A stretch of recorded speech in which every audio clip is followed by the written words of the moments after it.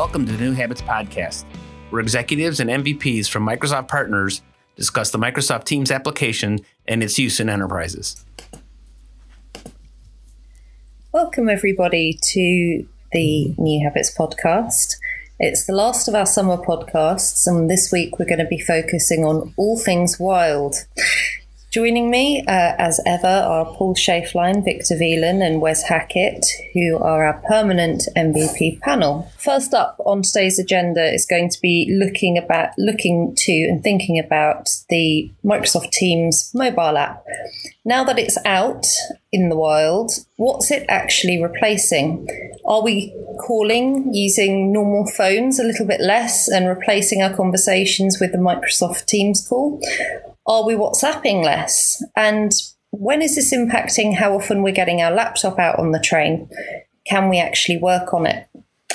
We're then going to be having a look at instances where Microsoft Teams has been let out into the enterprise in quite an uncontrolled way, to have a discussion about what we've actually seen when the jungle has been allowed to grow in a very organic way, and asking ourselves whether jungles should be tamed. And if we're going to be doing that, how do we go about it when the context has, up till that point, been pretty much free-for-all when it comes to Teams creation? And lastly, we're going to talk today about controlled versus uncontrolled company collaboration. How much control should we be setting on Microsoft Teams if we want people to adopt the service? And is there a relationship between how controlled the service is and how well it's used?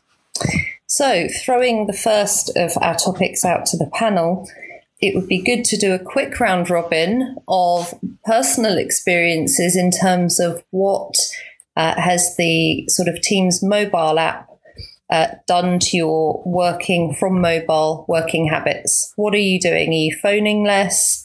WhatsApping less? How's it impacted you guys?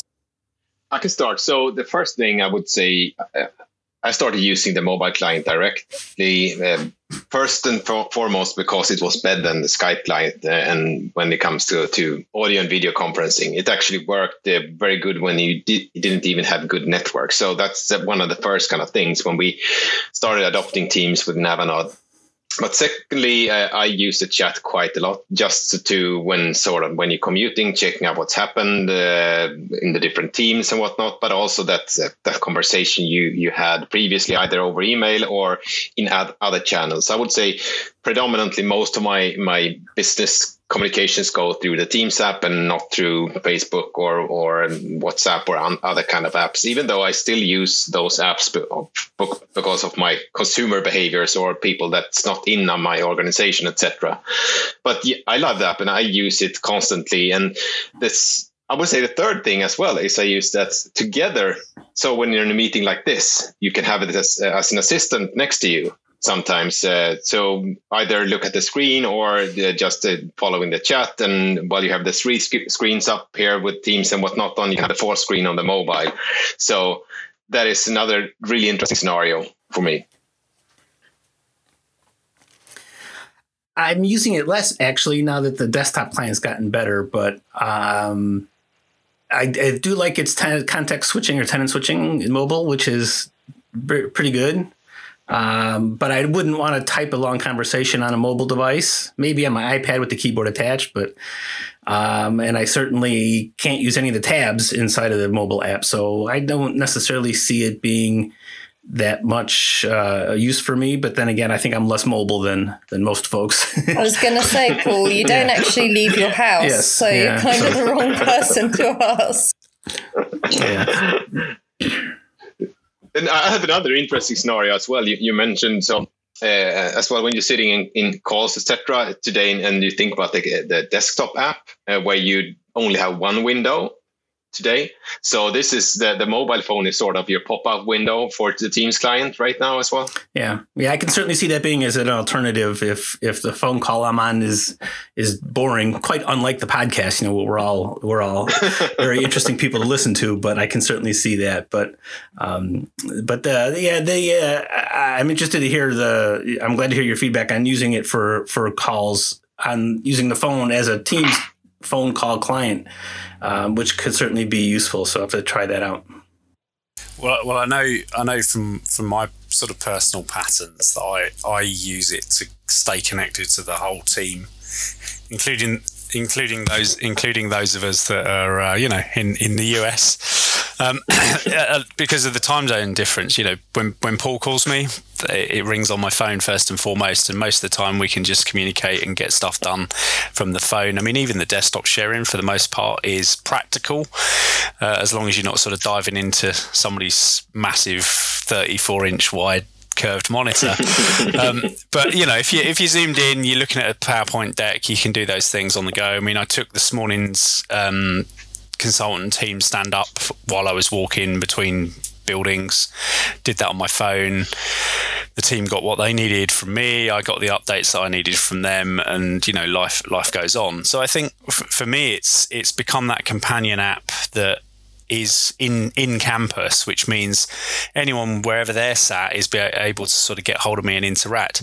And to Victor's point, I think it works really, really well as a companion device during a wider meeting. I mean, a lot of the time, certainly if you're talking to teams within the Microsoft tenant, they run a slightly earlier version of Teams. There are a few features that are different, etc. And sometimes it's a bit easier to monitor the IM window on your phone in front of you while you're watching the presentation down below, because fingertip tap to get the thumbs up, the smiley faces and stuff is a lot easier from that phone device. So I think it is really quite awesome that the phone app allows you to be companioned with any of the other experiences, whether it be web or desktop, because it gives that slight dynamic in the sense of being able to sort of interact with a different part of the experience.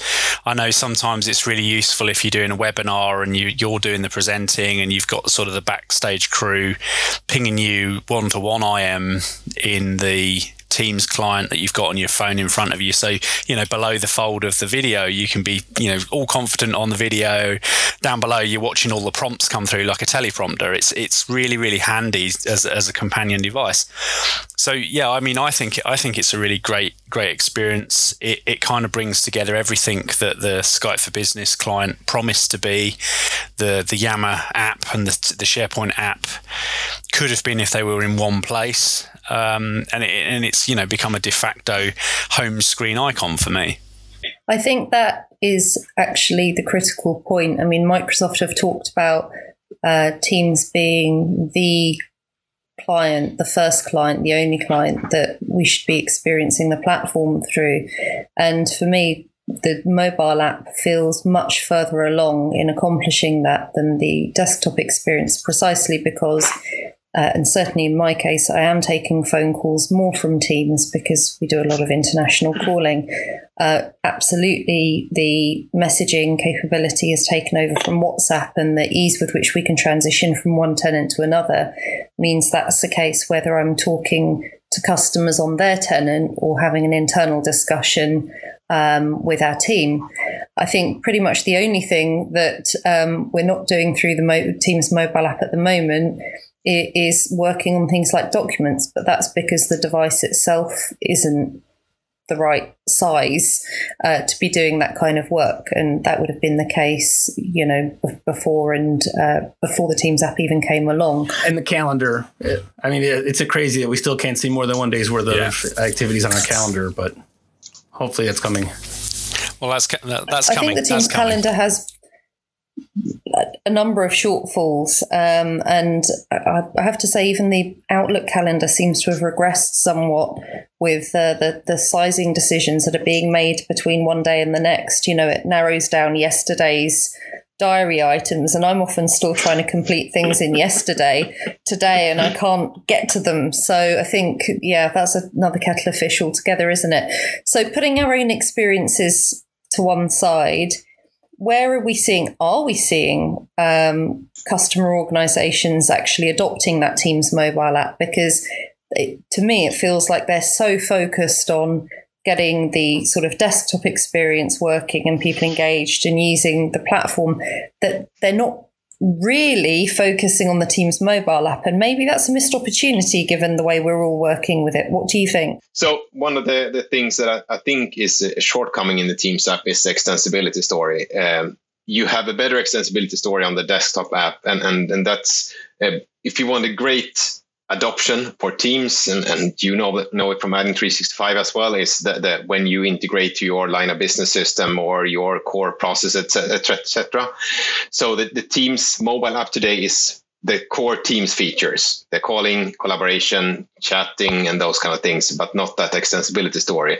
And I've seen some early previews of what's coming, and more will most likely come at Ignite timeframe. So I think it's coming, but I don't have any hard facts on how it's used within different organizations. I know from speaking to clients, etc., that they love the application for just the reasons we said earlier, but I don't have any hard numbers on it. I see it really taking off against the management scenario. The person in the organization or people in the organization who never get to sit at their desk because they're in one meeting to the next meeting to the next meeting to the next meeting to the next meeting. The Teams app has become the central focal point of getting stuff done, because when you do the rollout and you get your desktop users to sit in front of Teams and start working together in that collaborative way, of course they can then still interact with the leader of the team or the department head to drag them into conversation where required, and that leader can grab those in the 5 minutes walking between the meetings. So I actually see it being a really strong and valid use case in the customers we're working with that have very, very busy middle and senior management, where they don't get to sit at their desks and they don't get to get the laptop out. They're basically carrying an iPad and they carry their iPhone, and that's their world. And they have support staff, back office staff that are doing other elements of the more document centric creation. So I think it has its place. I think if you were trying to roll out the Teams app to the wider campus, the things I see that are the big no-nos for many is the controls IT want to put in terms of device management. Rightly or wrongly, I don't want to get sort of into the whether they should or shouldn't control someone's personal device, but there's a significant amount of fear still in the average employee about having a business application that has business data on their device using their data plan. Yeah, especially if it's not paid for by the company. So sometimes there's quite a significant difference between those that are in the roles that have a lot of those perks involved, and then those that just they're paying for their own phone, paying for their own data, especially if traveling abroad. I think as well we've seen a lot of organisations that provide services to other organisations. I.e. they have a lot of client teams using the mobile app as well, because of course they're on customer site. Their laptop might well be open, doing some screen sharing with the customer in the room, and then they've got the Teams mobile app there on their lap and whatnot, talking to their team and managing their internal bits. I think that's definitely a use case that we're seeing within the customer community as well. I mean, they could, to go back to the previous point around, features that Victor was talking about, first-party features. I think the one weak link at the moment in use cases that I stumble across almost every day is the file referencing within a conversation is very tricky compared with the desktop app. So, if you're on the go, I had one on the team this morning saying, can you just share that design document that we were talking about last night, and it's in the file structure within that channel, and I click the paperclip on my phone, and it launches the OneDrive app, and it launches it into my personal OneDrive first and foremost, and then you have to kind of really know what you're doing with the OneDrive app to be able to find the file structure that's within the Teams experience. It's suddenly, because you're not in the Teams paradigm anymore, it's all laid out differently, whereas you would expect to see something similar. Click the paperclip, browse team, and it show you the channel folders and just the channel folders and jump you straight to where you were like in the desktop app. So I think there's a usability challenge when it comes to actually getting references to files, because I think the scenario I find myself in is when I'm on the phone, it's almost certainly always needing to go and start a reply or a new chat with, oh, the document is here. This is the page in the document that I need you to go and look at, or this is the information that is in this SharePoint page. And it seems a really obvious use case to me that should be a button, a couple of thumb taps on the phone to get that set up. But instead it's launched the other proprietary Microsoft app, which no longer has the context that I'm in a Teams team and I'm doing stuff. It's just like, here's a flat folder structure. So do we think that that's a point of improvement for the Microsoft Teams mobile app? Or do we think that this is where we sort of circle back to the discussion we've had thematically almost through all of these New Habits podcasts, which is about, is this just going to be a problem when we're trying to do everything in one client? You only have so much real estate. If we're trying to get everything done in a couple of clicks, we can't do everything. And if we've got a great messaging experience and a great calling experience, is it just simply not possible? Do we need a Teams Documents mobile app? Well, I don't think so. I think what needs to happen is where these use cases crop up, because it seems, in my mind, that's a really obvious use case that it just needs to be thought through between the interaction between the two apps, because it could be simply solved by the invocation of the new, the OneDrive app being launched should be deep linking to the folder structure of the channel that I just launched it from. But instead, it sort of drops me right at the top of the OneDrive app and says, well, yeah, we know you want to find a file because you click the paperclip, but that's not the behavior that the user is expecting. The user is expecting, well, I normally get prompted to where I am locally, my context. But now we're jumping out to an app. So it's not that we need, in my mind, one app to do everything. We need where the use cases flow across apps and we want to drive this. OneDrive is one place to see all files. It should still be intelligent enough to know where I came from or be told where I came from to influence its behavior.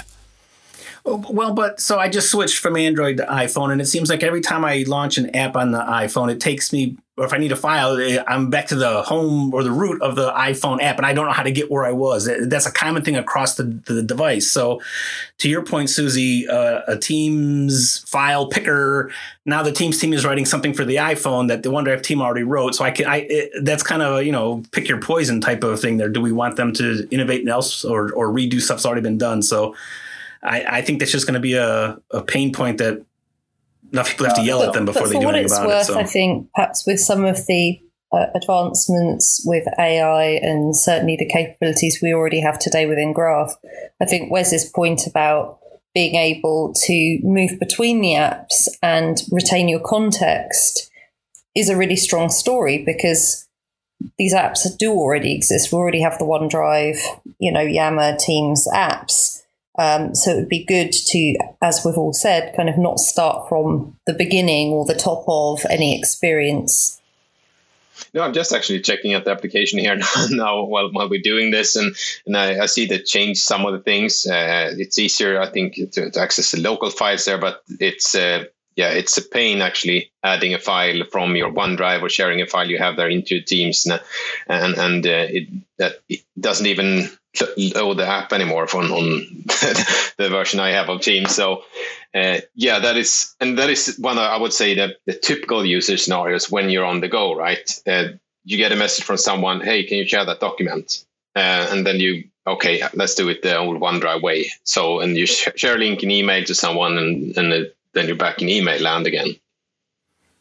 Yeah, and as long as there's conflicting priorities, Apple wants you to go to iCloud, and Google wants you to go to Google Cloud, and Microsoft wants you to go to OneDrive. That's just the way. I don't see that going away anytime soon, sadly.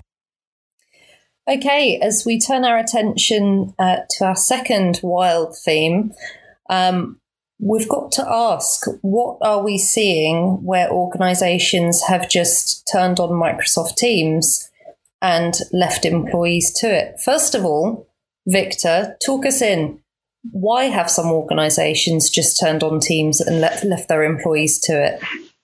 Yeah, first and foremost, everything new and shiny in Office 365 is enabled by default. So if you're if you don't have control of that, if you don't have governance of your Office 365 subscriptions, then you will get everything new and shiny. That's how the world works.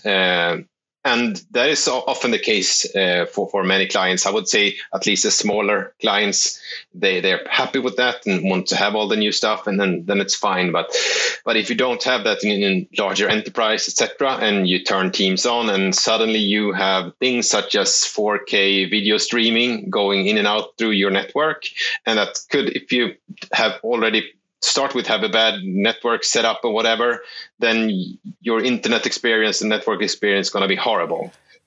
Yeah, and I would say that I think that Microsoft has gotten better in communicating that these things are going to start.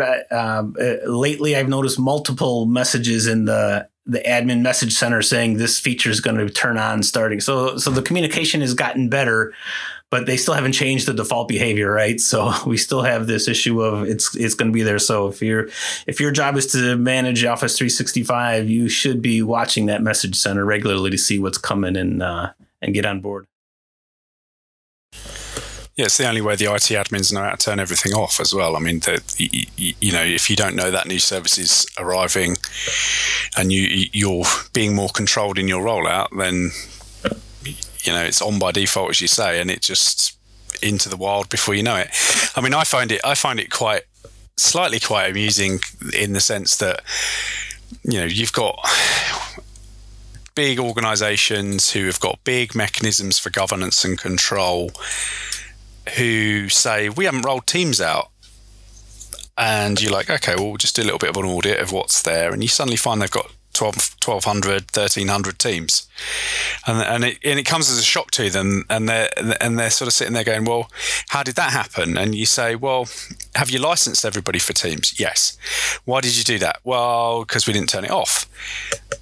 Okay, so it's natural that somebody somewhere is going to have heard of this thing. There's a fairly large marketing push for it. So, I find it slightly shocking still that you come across very well established and strongly governed IT functions in large enterprises that are shocked that something has slid under the radar.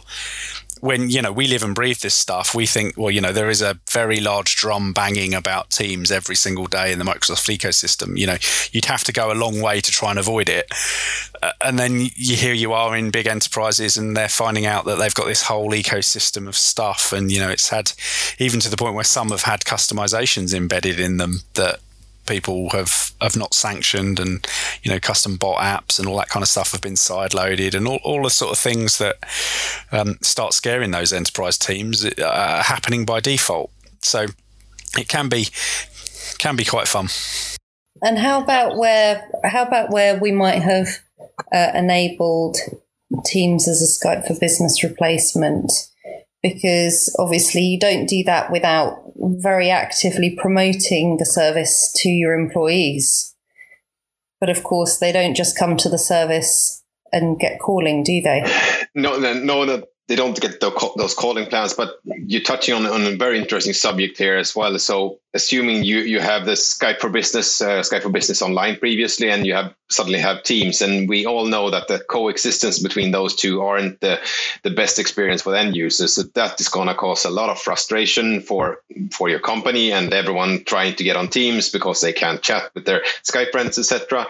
And I don't want to go too deep down into those kind of different kind of settings with the coexistence or whatever these modes are called nowadays, how you set that up. But if you enable Teams and you have Skype for Business Online or even Skype on-prem, and you want those federation kind of things to work as well, you really need to get your stuff together and start having a plan of getting out of that coexistence mode as soon as possible. Otherwise, the end user experience is going to be much worse than in But Skype I'm for curious Business. if it would seem to me that if I'm running Skype for Business, or I have been in the past, I've managed voice over IP at the organizational level. I'm kind of more in tune with who's got the client and who's doing what, as opposed to I don't have Skype for Business, or I'm not doing voice over IP, and now people are doing Teams just so they can chat, and that's going to be where the sprawl would have. I would think, unless I'm totally unplugged, but. I always thought the Skype people had a little bit better handle of at least the awareness of what's going on. But this is the exact scenario I think we're talking about. If there's, most organizations have or are transitioning from Skype for Business to Microsoft Teams. And I guess where this is going is we're saying, well, if we make that switch, do we also then need to educate the business on the broader Teams service capabilities around Teams creation? When do we use Teams? When should we be creating channels in existing Teams? All the things we've talked about in the podcast previously. Should we be showing people how to add tabs, how to surface SharePoint pages? Because it can do so much. Isn't there a danger that we're kind of taking people to the Teams service for something as simple as we're replacing Skype for Business, but actually in doing so, we're kind of opening a bit of a can of worms, because they're suddenly got all this other tooling at their disposal and they're not necessarily using it in a very structured way. I mean, Add-in 365 are doing a project at the moment where we're sort of touching multiple organizations who some have had quite a kind of controlled socialization of what Teams can do and others haven't. And to be honest, both are pretty wild in terms of what's there. And so perhaps the question we ought to pose is also, does it make a difference? If we are aware people are going to Teams as a Skype for Business replacement, should we, is there any point in trying to control how they might then manage their creation of Teams versus channels and things like that? Or is this it? Is this going to be the next, service that we all thought would be great and it's turned out to be terrible because it's out of control? Yes and no. I love control, but I also love the flexibility you have there. And having used this service is like 2.5 years, something like that right now. So in the beginning, I would say everyone created Teams. So we had like Digital Workplace Team 607 or whatever within our organization, and it sprawled like crazy with those kind of features. People added stuff and created new teams. But I think that's, at least we're an systems integrator company. We are consultants. We know this work on these technologies. So we eventually learned that and applied governance, and we did a lot of training. But I think that kind of training is required for many reasons. Because first of all, it's not just replacements, as you alluded to Skype for Business. It is something else. It's so much more than that. So, and if you can just use it for chat and calling if you want to, but you really get the value of it if you start using tabs, the other integrations you have, I don't know, connectors, whatever. So those kind of things. And you really need to do training. And I've talked about this previously, but we have these kind of generations in our workforce, and we have those who are existed before email, etc., and still want to use email. We have the millennials coming in, and they adopt these kind of things very fast because they're used to that kind of way of new things happening. But if you've been sitting in OCS and Skype and Link and Skype for Business for many, many years, it's a hard thing to change that. And you will use it in the same way. You will use Teams in the same way you use Skype, Link, and OCS. But that's the way I want to change my clients, so they change the behavior. It's the same kind of feature and it's sort of feature parity, but it's so much more. So that's the behavior, and that needs to be done through a proper adoption program or training program. It could be done in many different ways, but I think that is paramount if you want to have a great success with Teams. But then taking that on, and Wes, I'd like you to come in on this question. Is there such thing as the wrong sort of adoption? Because if we're saying that the main thing is people use it, it's replacing sort of shadow IT, it's replacing things like Outlook, which we all understand the limitations of. Is it enough if people are just using Microsoft Teams? Or is there such a thing as kind of poor adoption, poor use? Because when we talk about poor use, we might be talking about God, this team has created, or this department has created 100 teams when they should have had 5 with 10 channels in each. That's a problem because for IT, it's a headache to manage that many more teams.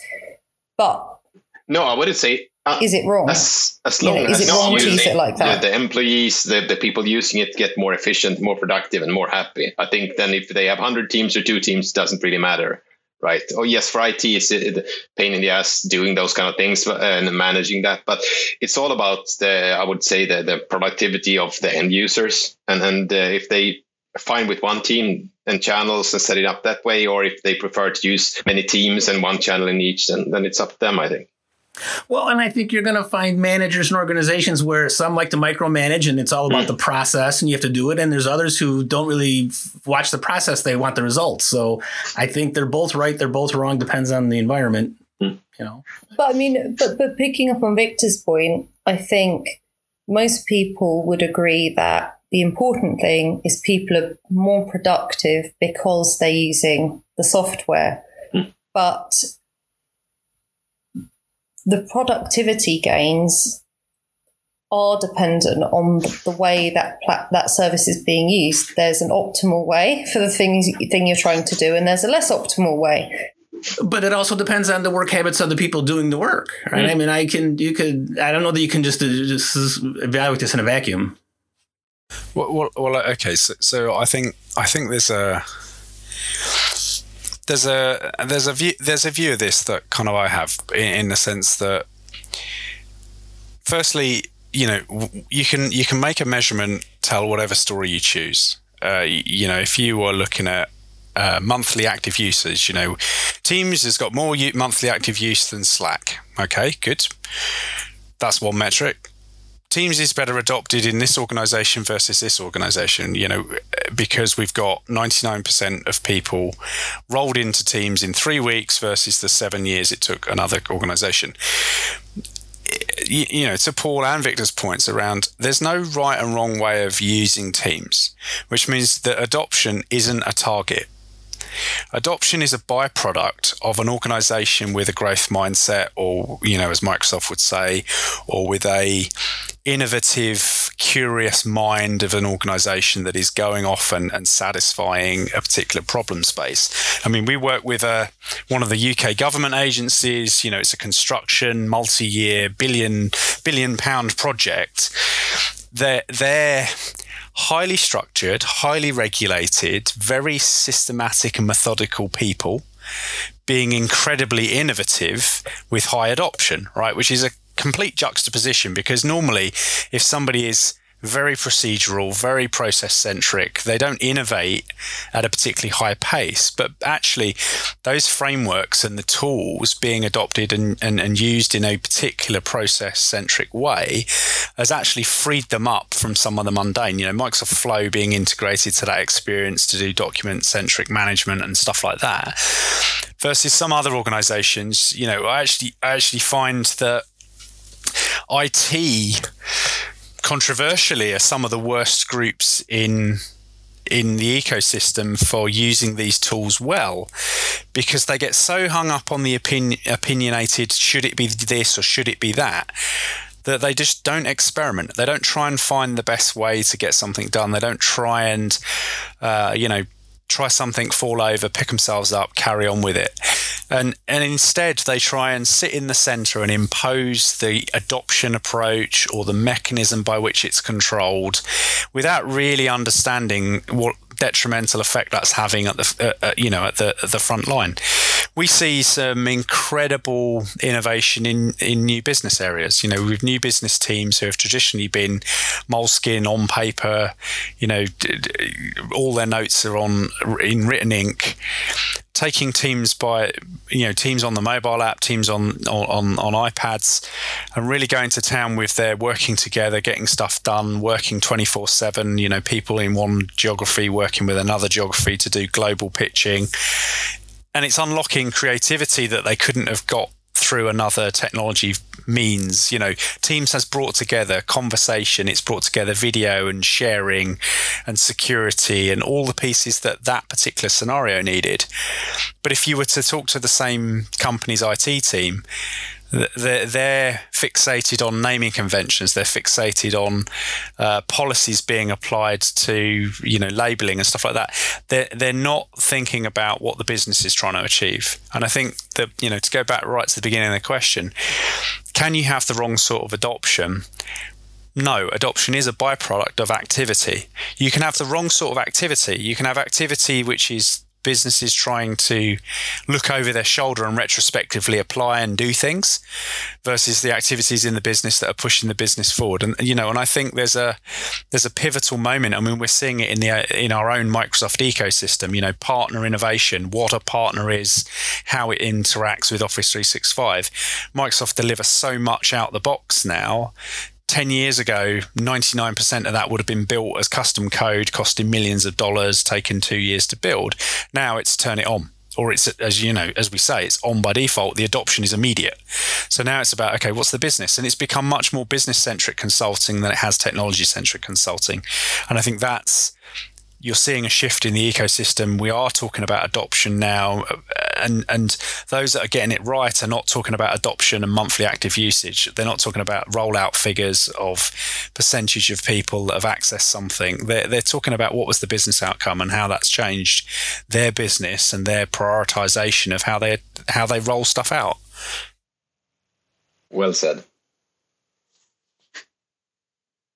So, if we were a central IT team of a large organisation, how would we know whether or not divisions in our business were experiencing productivity gains as a result of using Microsoft Teams? Would we simply look at their usage of the platform? How would we know when our jungle needs to be cut back a bit, when we might need to put a path down the middle to get people from A to B? Because it is the case that sometimes organisations or divisions within organisations can set themselves up in such a way that is suboptimal, carry on down that road, and actually there are good grounds to kind of say, stop, let's restructure this a little bit so that it's more useful, it can help make you more productive. How would an organisation identify those? Well, I think it's got to be at a local level. I don't think anything in centre can identify the exact points in the organisation that need to be adjusted, tailored. There's in any organisation of size, there's a senior leadership team that have a global strategy that's highly public. That entire execution then cascades through many, many facets of the organisation's ability to execute. And I think one of the things that an organisation needs to be much more comfortable with, certainly from an IT-centric part of the organisation, is reacting to the change and supporting it in a more fluid and dynamic fashion, and not worrying so much about whether it's good, bad, or indifferent, the historic use. If as you mentioned earlier, if a particular department, a particular team has spun up 100 teams, but they're meeting the global CEO's business objective of, establishing themselves in a brand new market and getting, a land grab of 80% of the market in 12 months. If that target is being met, should the organization sweat the small stuff of, have they got 100 teams with one channel or one team with 100 channels? I think sometimes the focus is on the wrong part of that. Is how can a central function, a group of individuals who are innovative, go across teams that exist and actually analyze and understand? It's a bit like manufacturing of old, when motion studies were done, where it's like, there are certain ways that we can put this car together that are more efficient, less stressful on the human body, and they put those mechanisms in place to make sure that the price point for the car is right, the humans putting the car together get the rotations on shifts correct, all of that kind of stuff.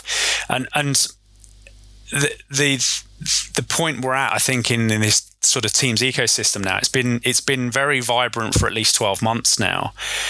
We're seeing, as you mentioned, we're seeing a huge sudden look over the shoulder by many organizations going, wow, we've got chaos, we've got a jungle, we've got this sprawl of thing.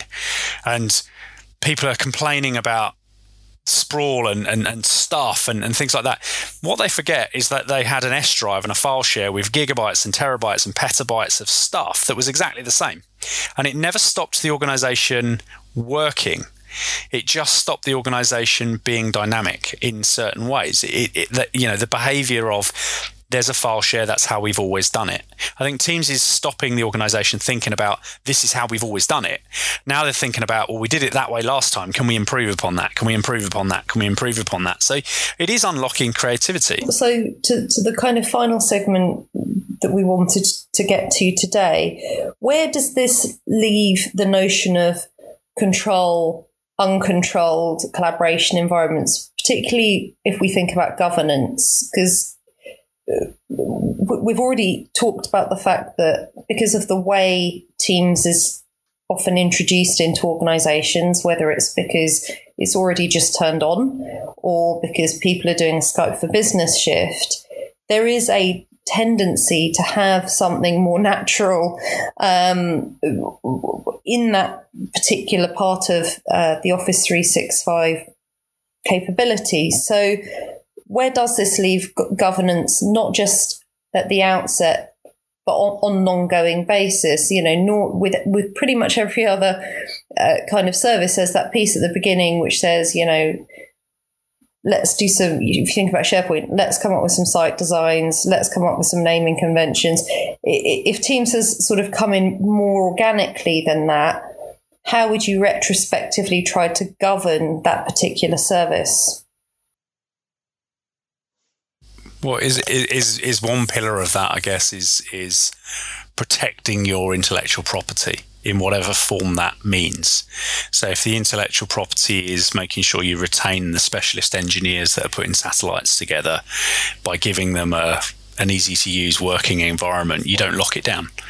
If it's I'm regulated and I must protect my information from leakage and leaving the business, then you need to put the measures that are in place. So I think, for me, there's pillars that are important in this, and I tend to. But they sound what you've described there, Wes, sounds much more aligned to asking the question, where is the value in your business? Make sure it's safeguarded, than perhaps traditional technologists might consider, which is this is a service, it needs to have parameters. Is that fair? Yeah, I think it is. I mean, working with the UK financial organisation was very much in, during the early onboarding, their stance was it is a service, it has knobs and dials that make things available and not available. We must turn them all down to one instead of having them at varying levels so that there's a restrictive service. And, over time, they walked back from that position when they realized actually there are certain areas of the business which are much more prone to, surface invasion, attack. And they're the parts that need the stronger walls around them. But, somebody working on a canteen menu together is not as critical to the business and therefore requires less draconian measures. And I think for me, I would always want to approach it from the balance of the value to the organization is the people and what they create. I think I'm always a strong believer that, the people and the culture make the organization and they produce things that facilitate the business. But without the people, there is very rarely a business that's worth anything, because they're the ones that move the IP forward. In today's modern world, IP has a very short shelf life. What is built today as a diesel engine technology, Elon Musk comes along and builds an electric car, and suddenly everybody wants an electric car. So the designs and blueprints for that engine, how valuable are they today versus 2 years ago?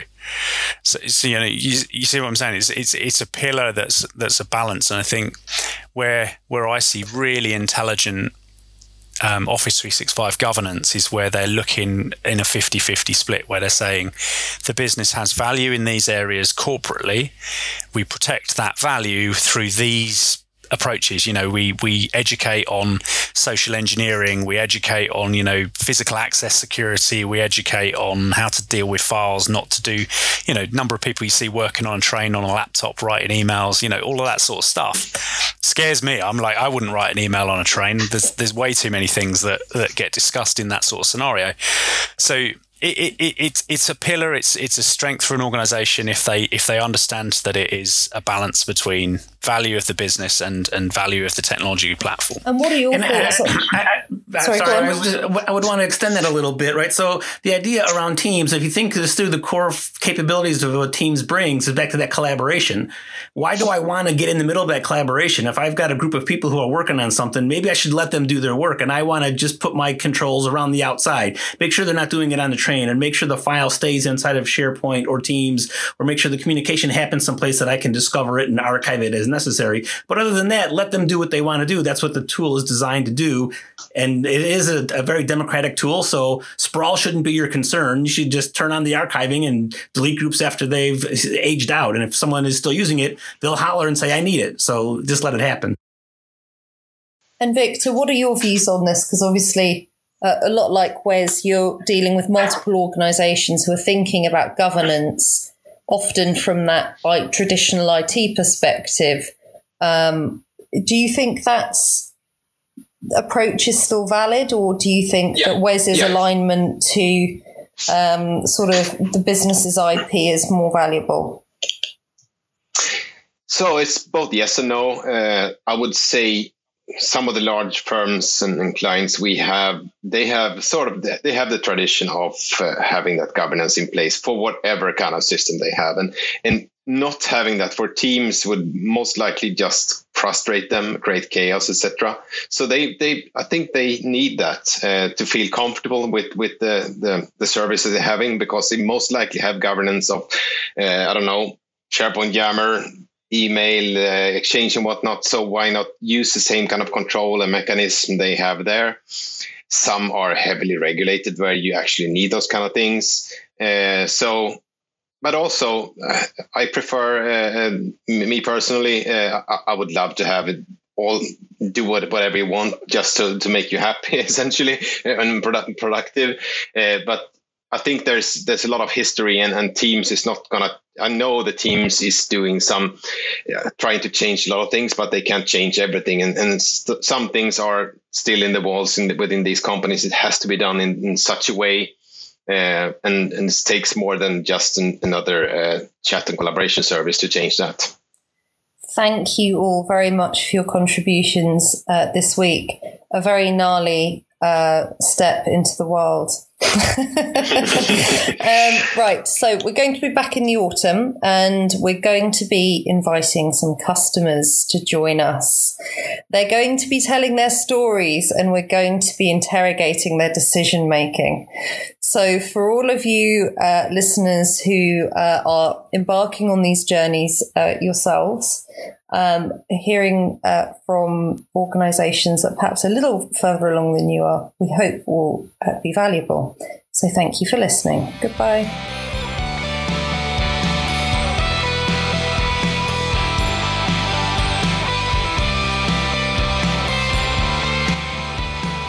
The New Habits podcast is produced by Add-In 365. Thank you to Victor Villain for participating. Please leave a review in iTunes along with a 5-star rating. We appreciate your support. Thank you for listening.